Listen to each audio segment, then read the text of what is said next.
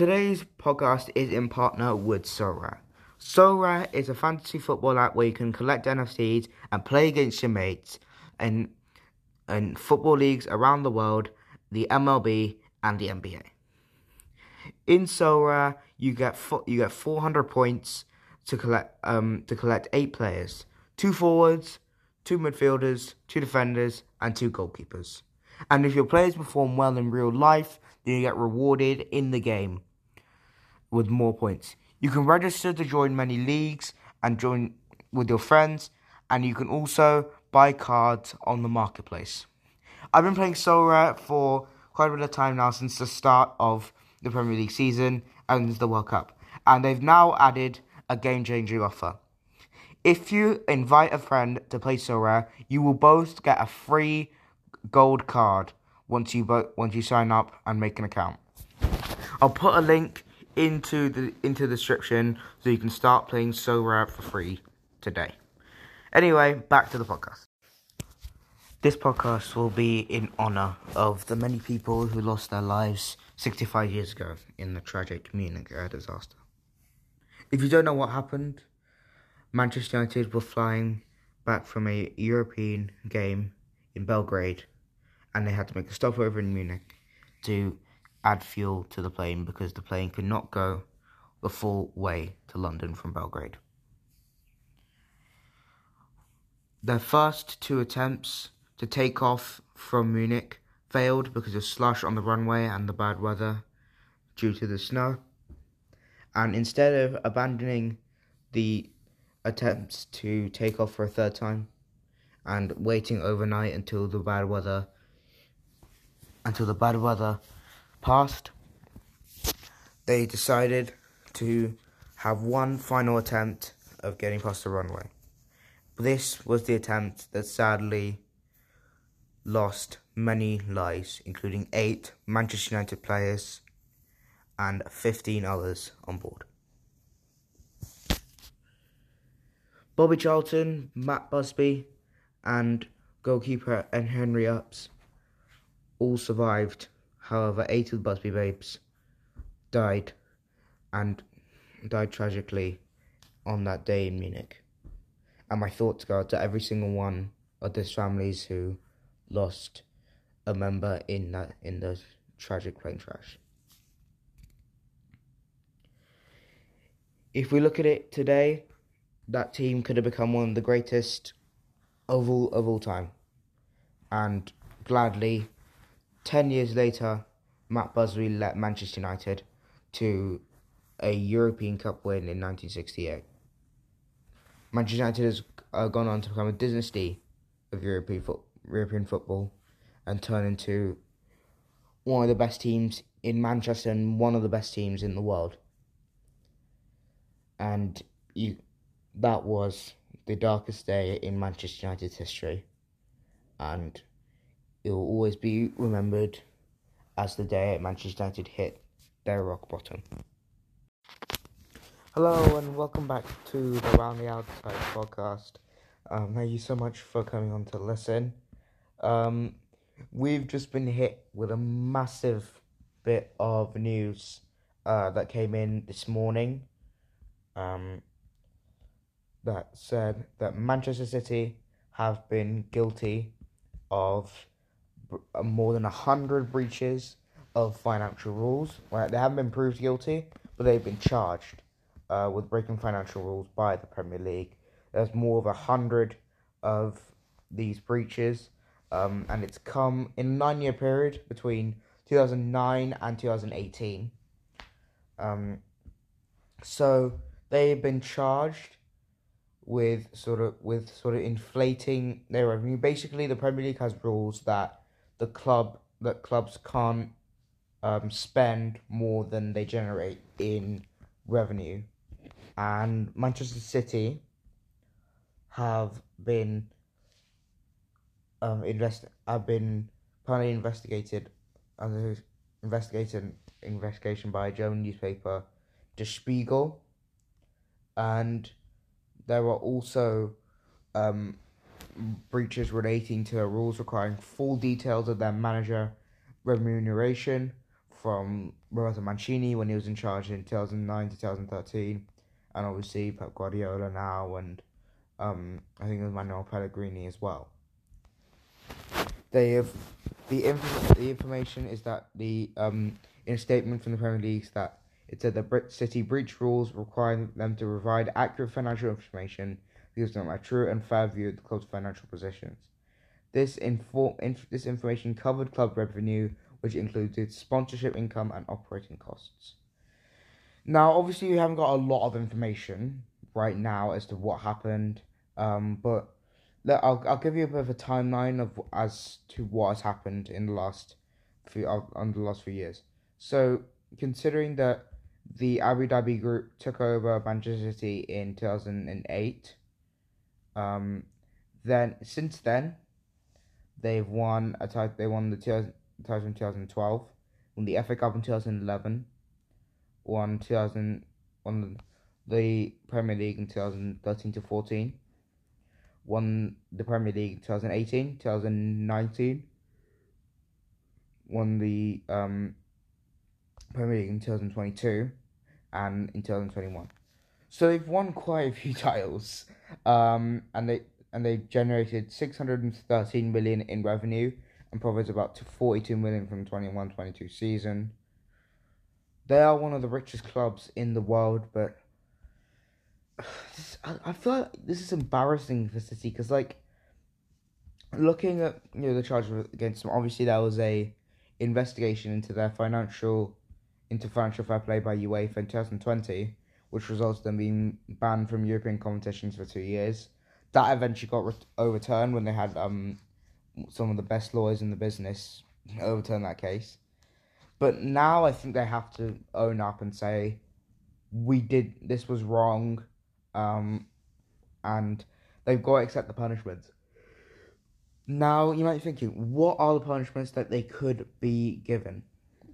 Well, considering this is a 4-year investigation, that means they could have titles stripped from them. Maybe, if there were titles stripped from them, Manchester United would win 2 titles. Let's go. And Liverpool would win 1 title.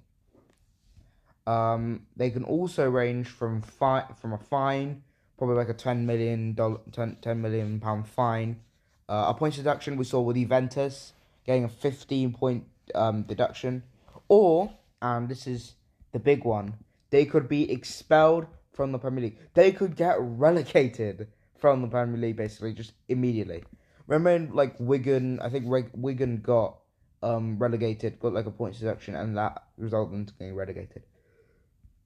That might actually save some of the clubs that are in the bottom 5, because it's getting quite tight down there. You see, even Leicester, man. From Southampton, Bournemouth, Everton, Leeds, West Ham, Wolves, maybe even Leicester, who are 3 points off the drop zone. Those 7 teams could be saved by Manchester City's financial charges. If they are, let's say, deducted 15 points like Juventus were, they will drop down to 9th, still ahead of Chelsea, and Arsenal would be 8 points clear of Man United in the title race. I mean, I'm not gonna lie, that would probably make for a pretty nice title race. Man United and Arsenal finding out it was 20 years ago. But I really think that this next one is sort of, these next few days is probably where it's gonna be, more information is gonna come out. We're gonna see what's really happening behind the scenes. Because there's not a lot of information that's been put out yet, but I think that this could get quite ugly. It might take about 4 or 5 years for it to fully play out. It's not going to happen within days or weeks. I think it will definitely take quite a bit of time to investigate, and it might need to go to the Court of Appeal, might need to go to the court in UEFA. So I think there have to be a lot of investigation that goes to go through, but overall I think it's not looking very good for Manchester City, and I think, I honestly, I feel like it's been a long time coming for Man City. When you get new owners, the Sheikhs and the Sheikh Mansour and the Abu Dhabi group. They had to get hit by this at one point. I felt they've gone way too over the limit with spending over the last 5 or 6 years. So I think they need to be we're just giving a bit of a check in place just for now. Moving on to some other news from the Formula One world. Finally, we've got some Formula One news. It's been like so long. Honestly, I feel it's been like 2 or 3 months since we have Formula One news, and I feel like this off season went the winter break just went so quickly.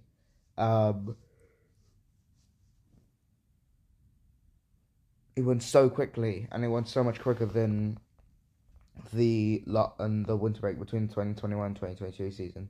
Feels so nice. That's the news to talk about, and I can't wait for the first one in Bahrain. We've had three car launches. One for Red Bull, one for Haas, and one for Williams today. Ford have announced they will be returning to Formula One in 2026 to partner up with Red Bull. They're not gonna fully be supplying Red Bull with engines. They're gonna be part funding Red Bull's engine from 2026, and they'll replace Honda, who will be doing that until 2026. Ford have got some pretty decent history in Formula One. They're the third most successful engine manufacturer in the history of sport, behind Mercedes and obviously Ferrari. In total, they've won 174 Grand Prix with 10 constructors titles and 13 championships. They've won like Graham Hill, Jackie Stewart, James Hunt, Mario Andretti. They also bought the Stewart Grand Prix team and renamed it Jaguar. But then, after a few seasons, that was sold to Red Bull. So it's technically a bit of a chain. Like, it started off as Ford, and now it's Red Bull, and now that Ford are coming back to help Red Bull. Which is a bit weird, but I'm just happy that now there's another manufacturer from the US. If this Andretti Cadillac deal does not go through, at least there'll be some sort of way that Formula One could grow in the US with such a big brand like Ford in being such a big brand in the US.